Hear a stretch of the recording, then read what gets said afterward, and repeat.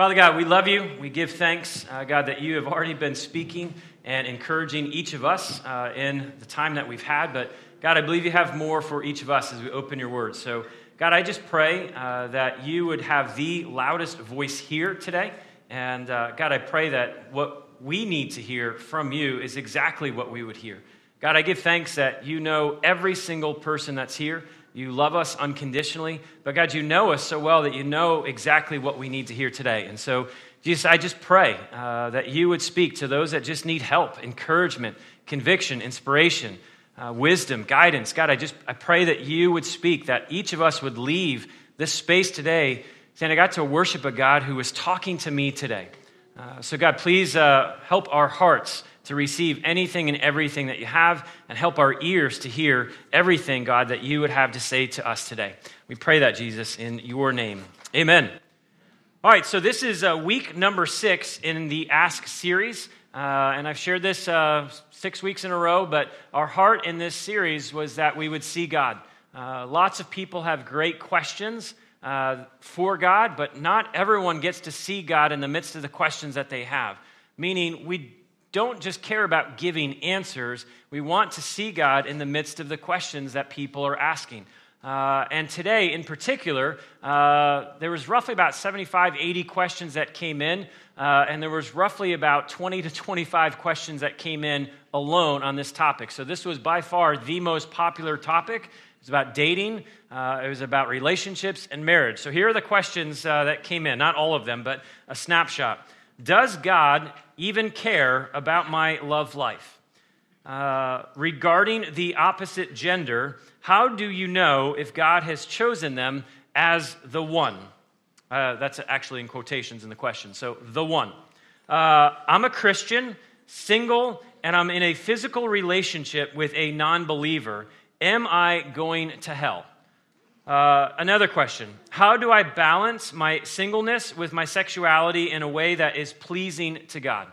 One more question. My husband rarely prays for me with me.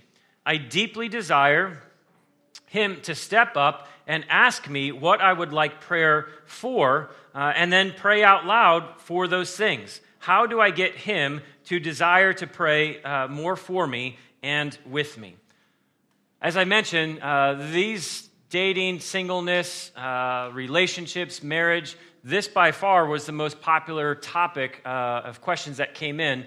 And I don't want to overanalyze this, but I wrote it down in my journal. We all place a very high value on relationships. We all place a high value on relationships. Now, in and of itself, there's nothing wrong, there's nothing bad with that. Like if you go back to the Garden of Eden, the first thing that God says to man is, man, it's not good for you to be alone. It is not good for you, Adam, to be alone. That's in Genesis chapter 2. What's always been interesting to me about that verse in particular is when I read it, I'm like, but he wasn't alone. He had you. Like, so God, what are you actually saying when you say to Adam, it is not good for you to be alone, when Adam clearly had a relationship with you?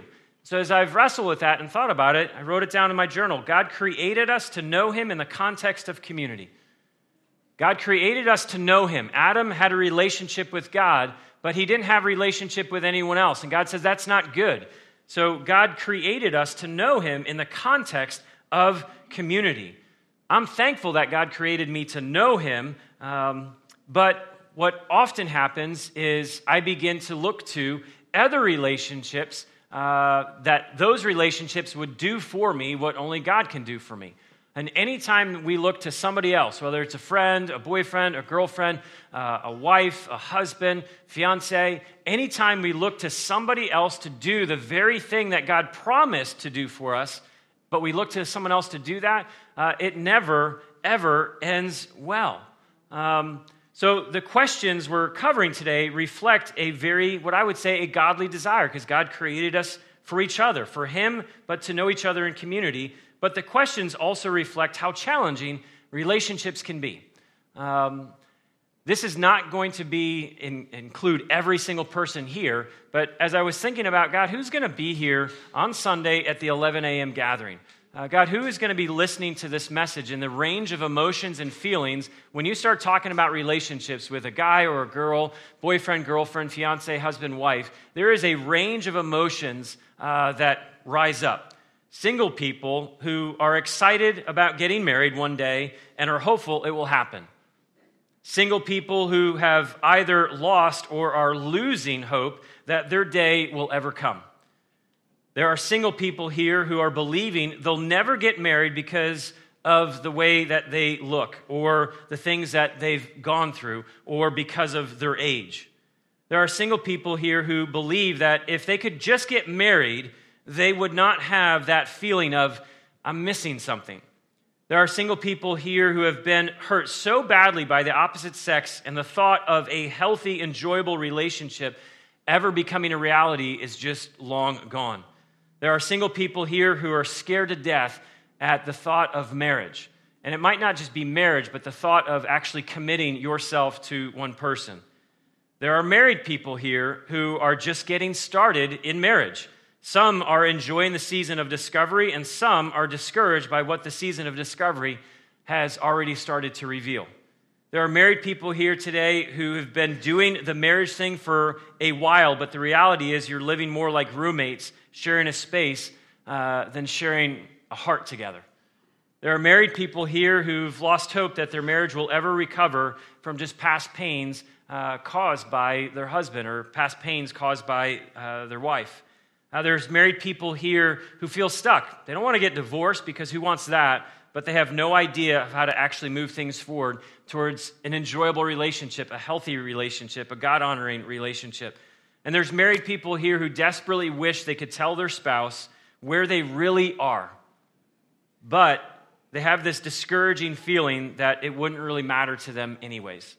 Now, clearly, I don't think I've covered every relational emotion represented here, but my point in even identifying those is when we talk about relationships, we need a lot of help. Namely, we need God.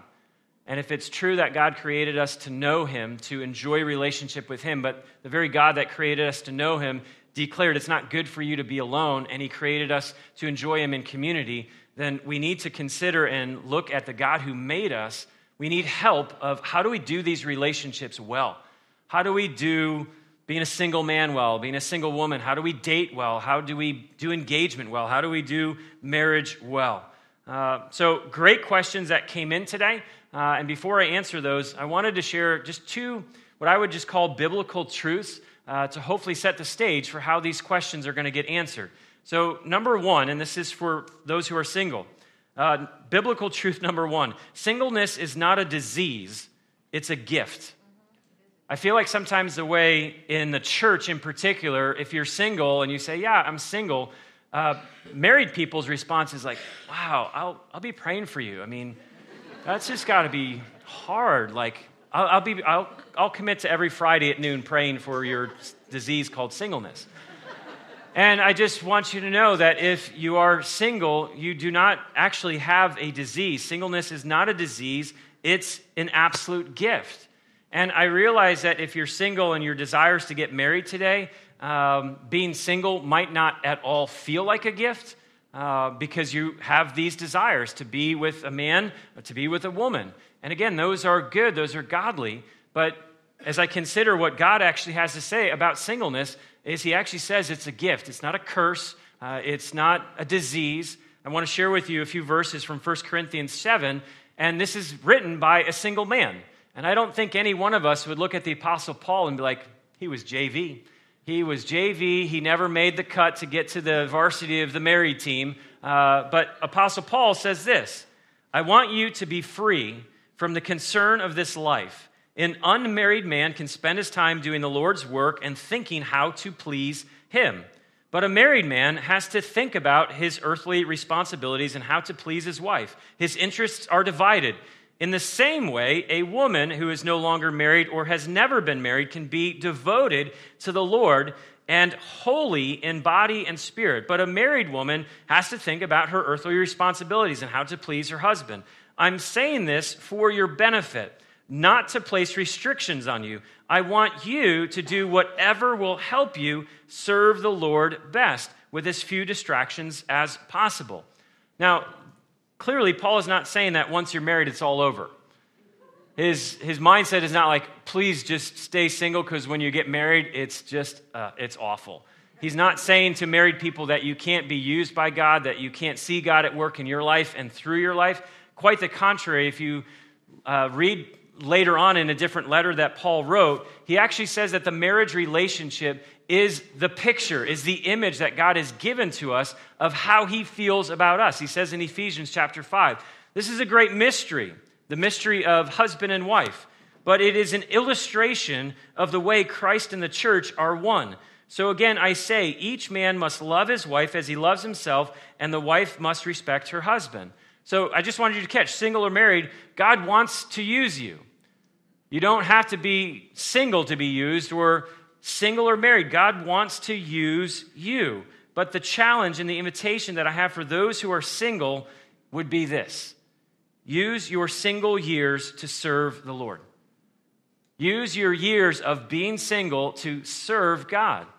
Use your years of being single to walk with God and be used by God. I think the character often of single people that's wrong is, well, they just have all this free time on their hands and they just really don't do anything and they're just kind of sitting around and just twiddling their thumbs waiting for them to get married one day. Now, that might be true for some people, but I think a better picture of all of the single people that I know is they work pretty hard. They're working very hard. They're very busy. There are many responsibilities. But my question for you, if you are single, would be this. Are you working hard at doing all you want to do or working towards all that God wants to do? Because there's a big difference. There's a big difference in our single years of using those years to work as hard as we can, to get that job, to build up the resume, to do all of the things that we want to do, to make the money, to pay for the things that we want. And so we're working and we're really, really busy. But I would just ask you, if you are single today, are you working it hard at doing all you want? Or are you working towards all that God wants to do with you and through you? My observation is, for those that in their single years made the decision, I want to serve God. I want to use the time that I have in these years to be effective, to be used by God, to help other people see him. What happens when they get married, if they did that in their single years, it carries over into the foundation of how they live out their marriage. But I have found that people who are single and they worked really hard in their single years, doing everything that they wanted to do, that same attitude and that same mentality spills over into their marriage. And if you're married and you're married to someone who is all about doing all that they want to do and they work really hard towards that, you would be the first to say that that's not helpful, that's not healthy, that's actually incredibly dysfunctional. So if you are single today, how are you using your single years in service to God and service to others? I'm not asking this like to guilt trip anyone, because I actually want your single years that you could look back and say, they were some of the most amazing years of getting to see God at work in my life.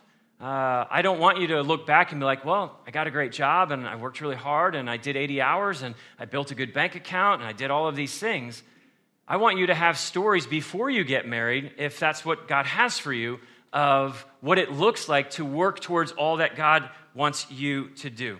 A second biblical truth that I would share would be this. Marriage is a gift from God, but it's a temporary gift. Marriage is a gift from God, but it is a temporary gift. I want to be clear. It is an absolute gift from God, the marriage relationship, but Scripture makes very clear it is very temporary. I will not be married forever. I will not be married in eternity. It doesn't go on for the rest of our existence, our eternity. So marriage is a gift from God, but it is a temporary gift. When Jesus, some religious leaders came up to him, and they were trying to ask him questions about the resurrection, and they had a question specifically about marriage. This was Jesus' response. For when the dead rise, they will neither marry nor be given in marriage. Jesus made clear that marriage is for now for some, not for all, but for some, but it's not forever. Marriage is important, but it's not the ultimate. Tim Chester wrote a great book called Gospel-Centered Marriage, And it's one of those books, if you just don't like to read, it's only like 60 pages. So it's very quick. But he says this: marriage is really important because it points to God's relationship with his people. And yet marriage is not really, really important. It's not the ultimate thing in life. God is the ultimate. Not our spouse, nor our marriage, nor sex. God is the ultimate. Now, I'm not sharing this to bum anyone out, but when people view marriage as the ultimate thing, you're going to be really disappointed. When you look at your husband as the ultimate, that he's going to do everything that you think you want and need, you'll be bummed. And husbands, if you look at your wife you'll be disappointed. Marriage is a gift, but it's not the gift. It's not the ultimate thing. John Piper, if you're going to read a book on marriage, this is my favorite book that has been helpful, challenging, convicting, inspiring. And the title of the book is just called This Momentary Marriage. And when I first read this years ago, I was like, what a weird title. Like, why would you?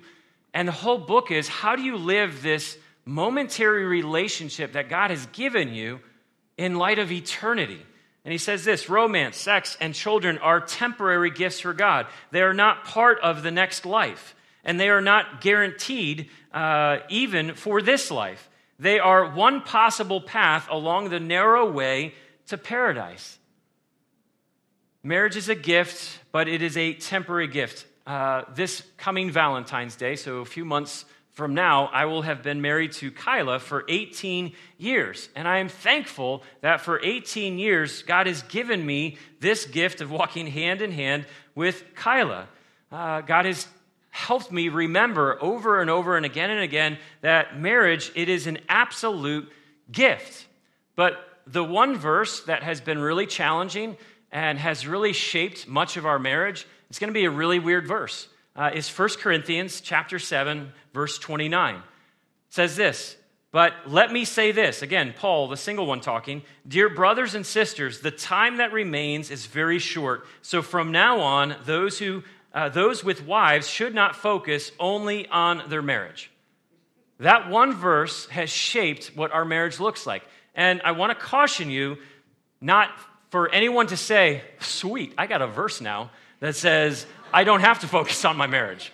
I can focus on other things. That would to be grossly take that verse completely out of context, a terrible interpretation. But for Kyla and I, how we have understood this verse and how it has shaped our marriage is this. I wrote down in my journal like this: do not make the mission of your marriage. Rather, make the mission of your marriage the mission God has given you. I promise you, and I tell people when I'm doing premarital counseling, and it sounds so counterintuitive, it sounds so weird and foreign, but I tell them, do not make the mission of your marriage your marriage. Because if you do, you'll be very disappointed. But the encouragement in Scripture is, don't make the mission of your marriage, but make the mission of your marriage the mission that God has given you. So I got married when I was 24. Just turning 25. And somewhere in the early 20s, God just got a hold of my life. And I was the guy that was walking in the complete opposite direction of anything that God wanted. I was fighting against that. But in the early 20s, God just grabbed hold of my heart. And I remember in my basement at The Ohio State University praying, God, my life, I just want to do whatever it is you want to do. I don't even care what it is. I just want to be the guy that just does whatever it is that you want me to do. While I was at The Ohio State University, I met a girl named Kyla. And I met this girl, Kyla, met a woman who wanted to do the same thing. And for the past 18 years, we've been able to hold hands, doing as best we can, just to walk on that road towards paradise, doing what God wants us to do. And I do not stand here in any type of arrogance. I do not have a perfect marriage, but I have a healthy marriage. I can tell you that after 18 years, my marriage today is more healthy than it has ever been. And I don't say that in a weird, prideful, arrogant way. It's not perfect, but it's healthy. And I know that it's healthy because the mission of our marriage is not our marriage. We're not trying to make our marriage about our marriage. We're trying to make our marriage about everything that God has wanted us to do. And this is the thing. I just get to do what I really wanted to do of walking with God and just being used by God. Kyla wants to do the same thing. Well, now we just get to hold hands and go that same direction together. That's it. So marriage is a gift from God, but I want you to see that it is a temporary gift. And the beauty is when you realize that marriage actually is a gift, you can start enjoying it as such.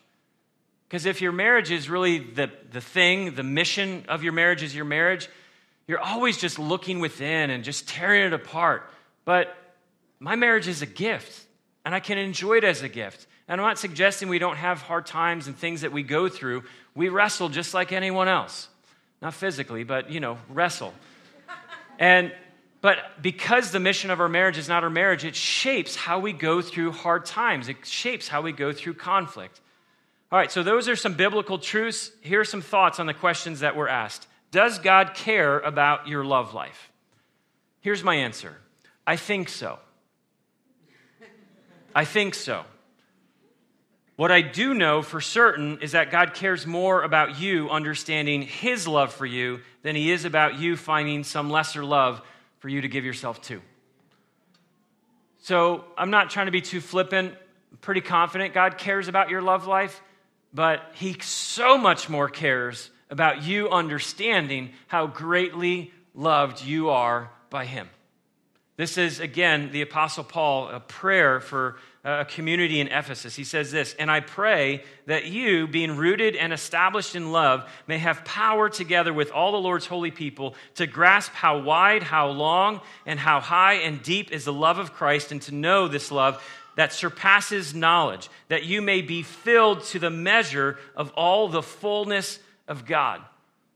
God wants you to be filled with him, so that any relationship that you have with a guy or a girl, like a dating relationship, or if you're married, a married relationship, you will not look to your spouse or to your boyfriend, to your girlfriend, to your fiance to do for you what God says, but I want to do that for you.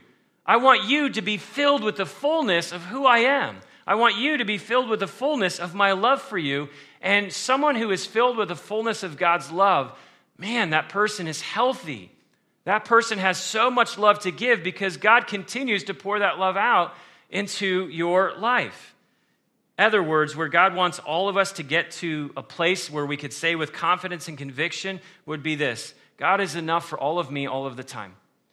Whether I have a boyfriend or a girlfriend, whether I have a husband or a wife, God is enough for me. I am filled with him.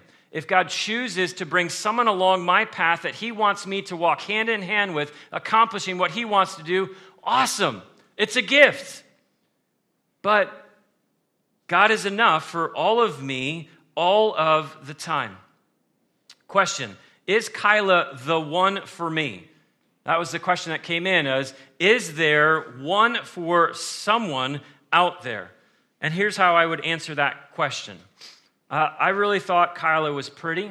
We had a blast together. She was my best friend, and she wanted to make her life all about Jesus. So I asked her if she wanted to spend some time with me for the rest of my life, and she said yes. So if that makes Kyla the one, then I guess she's the one. I don't view Kyla as my soulmate. I don't view Kyla as the one. And I know that's popular kind of in culture to talk about, this is my soulmate. Gosh, do you know how much pressure that would be on Kyla if I'm like, but you're the one. Like you have to stop doing that. You're the one and you're hurting me right now. That is too much to put on someone. And so for Kyla and I, what has been most helpful is to say, Michael, you're not the one, you're two. And Kyla, you're not the one, you're two. Let's make our lives about really the one and see what the one will do with the two of us actually together. So again, I'm not saying that there's not just one person out there for you, but I guess I would invite you not to approach it as you're on this search for the one. You're not on this search for your soulmate. What God wants you to experience is his fullness in you. And then as you walk with him, if there's somebody that God allows to cross your path that is headed in the same direction and has the same vision and values and mission that you have, then grab their hand and enjoy that gift together. So my encouragement, rather than focus on the one, just enjoy living out in the fullness of God as the one. Single, dating, or married. Question, I'm a Christian, single, I'm in a physical relationship with a non-believer. Am I going to hell? And the answer would be no. You're not going to hell because of that. Rejecting God's eternal provision, meaning rejecting Jesus, would cause eternal separation from God. God made clear there's only one way we can know him in eternity, to have all of our sins forgiven, and that is through faith in Christ alone. So no, if that's the question, then no, that's not going to lead you to hell. But my question for you, and again, I know this is just one person who asked this question, but if this has at all kind of crossed your mind, but I'm doing this, how does God really feel about that? I have two questions for you. Number one would be, are you following Jesus where he wants you to go, or are you inviting Jesus to follow you where you'd like to go? Because when I read that question, that's what I first thought of. This is someone who's a Christian, and they're dating a non-believer, and there seems to be a physical relationship going on. And so my first thought was, this is a Christian who's inviting Jesus to be part of what he wants to do. And there's a major difference of actually Jesus inviting us to follow him in what he wants to do. And so that would be a question for you. Are you following him, or are you inviting him to follow you? And just to remind you, Jesus isn't going to follow you. He's not going to follow you where you want to go, because the invitation was, come follow me. Deny yourself, take up your cross every single day. A second question that I would ask for you would be this. Would you ever build a home on two separate foundations? I'm not a carpenter, but I'm pretty confident that if I was going to build a home, I would pick one solid foundation to build that home on. I think it would be ridiculous to say, well, we're going to make this foundation kind of look like this shape, and then we're going to build the other foundation to look like this shape, but we're going to try to put one house on this foundation, and hopefully it will work. I think most of us would agree that's silly. Every relationship has a foundation.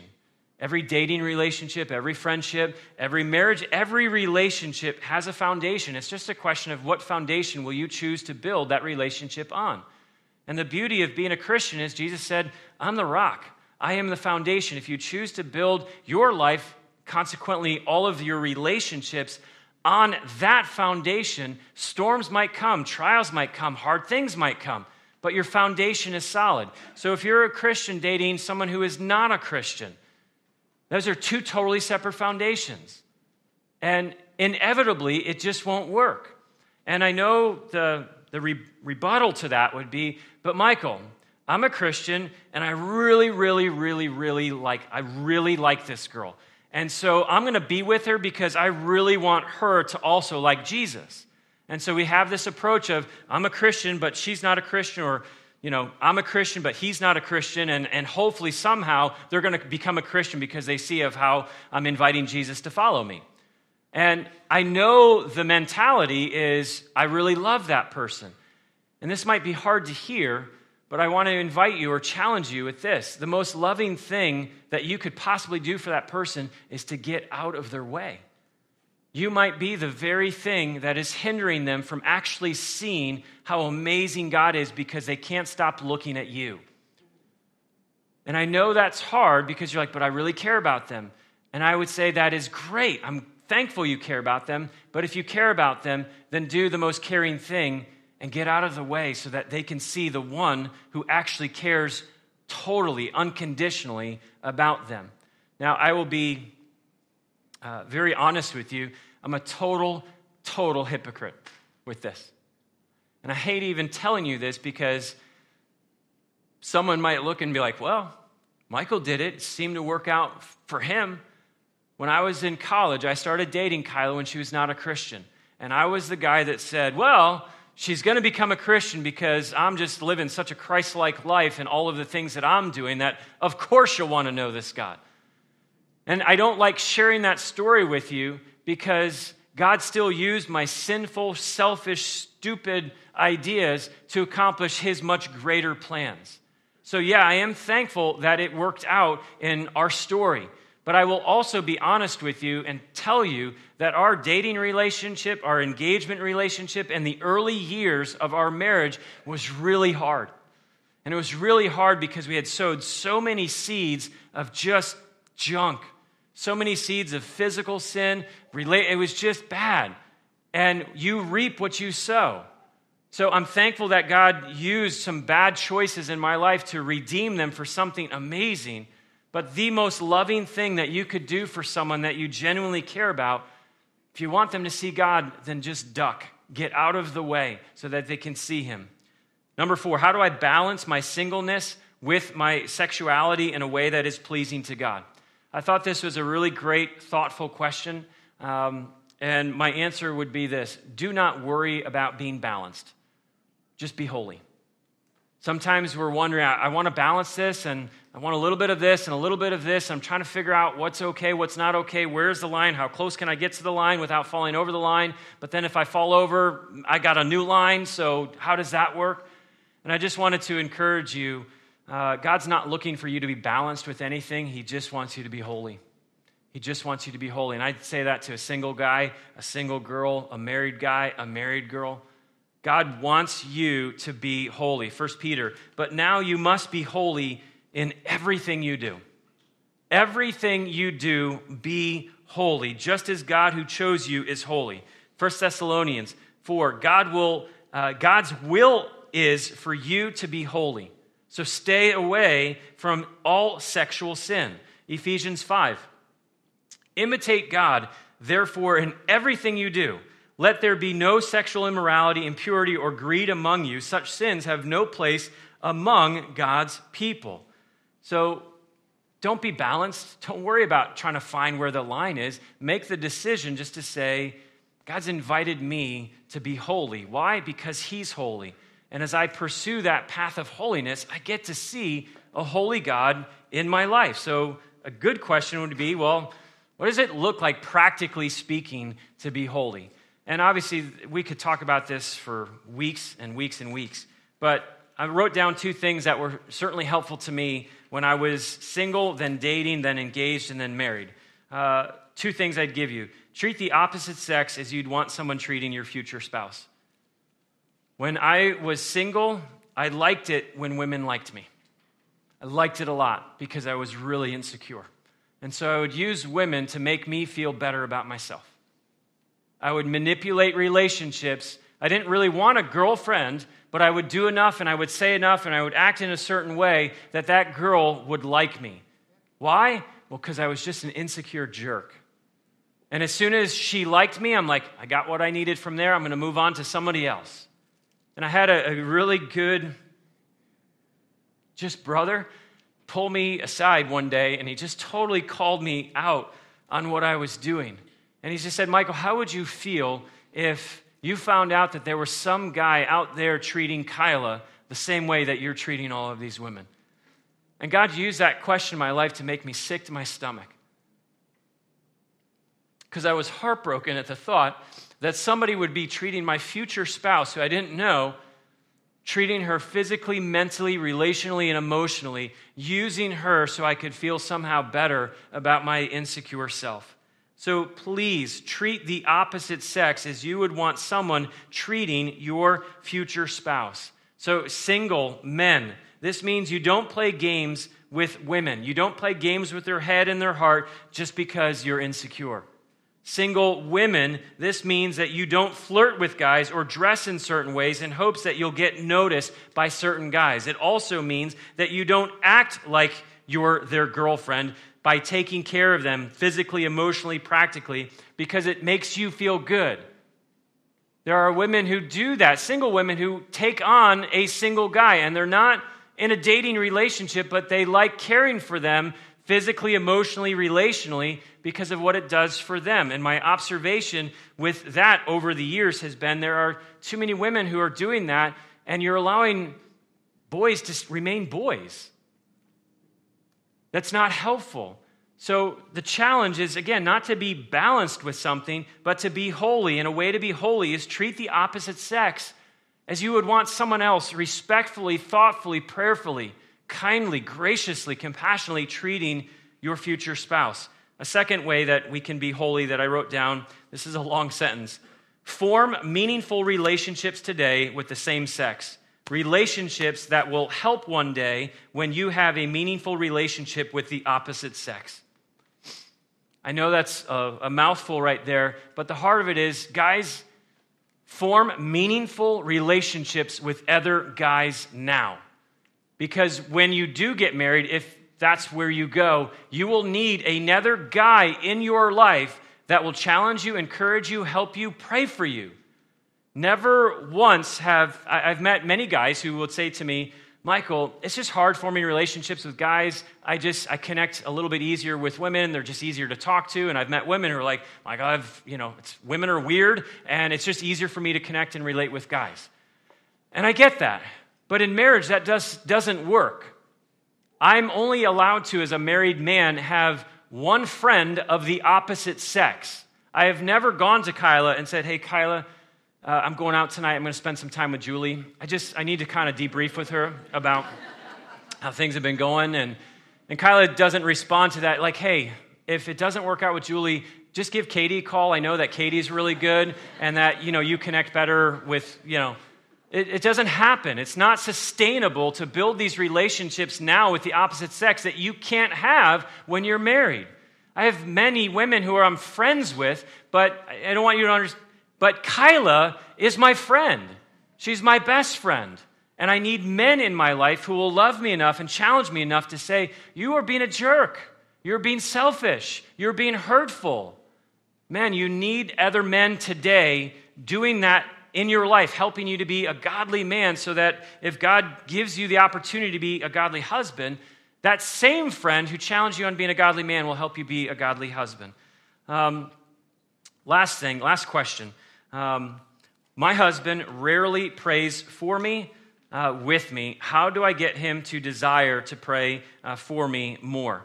And I really loved this question. I don't know, obviously, who sent this in, but it was a thoughtful question coming from a wife who's like, I just want so much more in this relationship. I want to experience what I think I'm supposed to be experiencing with my husband as the leader of this relationship. Men, if you're single now and you want to get married, I really want you to hear this. And men, if you're currently married, meaning you're a husband, I really want you to catch that you have one role in your marriage. You have many things that you'll do in marriage, but you have one major role in that relationship that God's given you, and it's to be the spiritual leader. Spend some time just reading Colossians chapter 3 or Ephesians chapter 5. These are some helpful chapters that talk about the role that God has for men. What's really saddens me is when I ask other husbands, hey, how's it going in the relationship? How's it going being spiritual leader? The typical answer is, well, we've been trying to pray together and, we go to church together. We started recently even serving together. We kind of read the Bible sometimes together. And my response to that is, man, you're just being spiritual with her. I could do that with your wife. I could read the Bible with your wife. I could pray with your wife. I could serve with your wife. You're just being spiritual. So what happens is you divorce spiritual from leadership.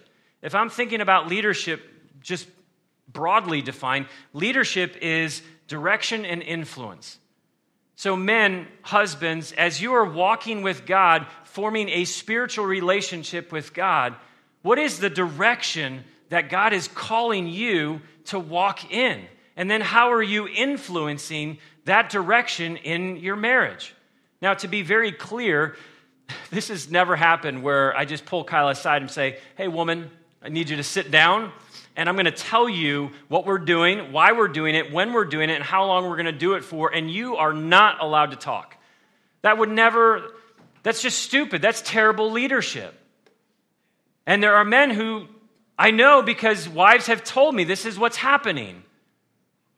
Good leadership, and this is what it looks like for us. And I'm not saying it's perfect, but it's been healthy and it's been helpful. Kyla, as I've been sitting with God, I feel like this is what God's been impressing on my heart. This is what I can't stop thinking about, praying about. I've been journaling. Does this even make sense to you? Does this resonate with you? And sometimes Kyla's like, man, Michael, you need help. No, that doesn't make any sense. And if that's her response, then you know what? We've got something to pray about. We've got something collectively to now pray about. But then there are times where Kyla says, man, that's amazing. She doesn't say man to me. She says, Michael, that's amazing that that's what's on your heart because that's the exact same thing that's been on my heart. And now not only do we have something to pray about, but we have something to talk about. And good leadership then goes to Kyla and says, hey, this is where we are today. What does it look like for us to get over here? I use the language of A and B a lot.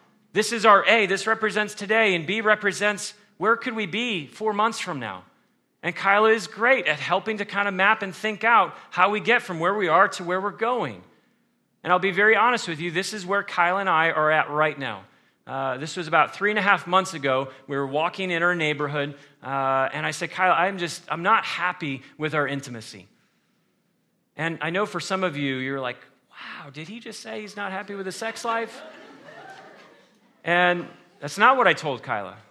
I know that when you hear the word intimate or intimacy, you immediately think of physicality.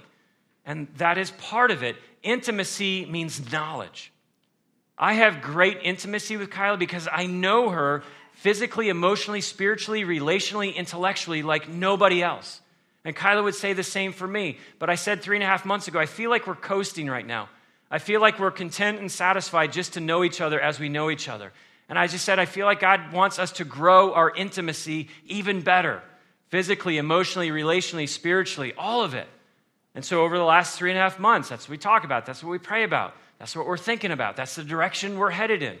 And hopefully in a couple months from now, we'll sit down and say, hey, this is where we're at. This is what God's been talking to me about. So to the husbands, you have one role. To men who are single and you want to be husbands, you have one role, to be a spiritual leader. So men, here is a project for you to get done today. This is what I want. If you're a husband, please, and I'm just humbly asking you, do this. Go to your wife at some point this afternoon before you go to sleep tonight and have her fill in the blank to this question. What I need most from you is this. If you're a husband, would you humbly go to your wife and just say, what is it that you need most from me right now? What is it? And wives, when your husbands have the courage to ask you that question, please do not give them the response of, I can't believe you don't know what I need. I'm not going to tell you. You should know exactly what I need. Please do not do that. That will be hurtful, and I promise you, your husband will not ask you that question again for a long time. So when your husband actually has the courage to ask you, what is it that you need from me right now? Be gracious, be kind, be helpful, be compassionate. Say, what I really need from you right now most is this. And then husbands, whatever your wife says, would you do that? And then next Sunday, would you ask her again and say, hey, I want to check in. This is spiritual leadership. Father God, thank you for today. Thank you for just relationships. God, I give thanks that you looked at Adam and said it's just not good for him to be alone. God, I give thanks that you created us for a relationship with you, and you made that possible through Jesus. But God, I give thanks that you don't want us walking just alone with you. You want us walking with you in community. So God, I say thank you for that. God, I give thanks for the many relationships that are represented here between brothers and sisters, between men who are pursuing women right now onto marriage and vice versa. God, I give thanks for the relationships that are here now as husband and wife. God, I pray that these relationships that we have would keep you at the center, as the foundation. And God, if we have strayed away from that at all, would you bring us back to you? That we would again enjoy relationship with you so that we could enjoy freely the gift of relationship we can have with one another. God, I pray for men and women who are single right now. God, whether they will be single for another week, a month, or years to come, God, I pray that the story from their singleness would be you at work in their life and through their life. God, I pray that men and women who are single would give themselves wholeheartedly to you so that in marriage, that rhythm just continues. God, I pray for husbands specifically right now. God, I pray for me and I pray for the other husbands that are here, husbands to be. God, I pray that we would honor you, thus honor our wives. And if we have kids, honor our kids by being spiritual leaders. Men who walk with you are listening to you. and God, are sharing those things with our wife.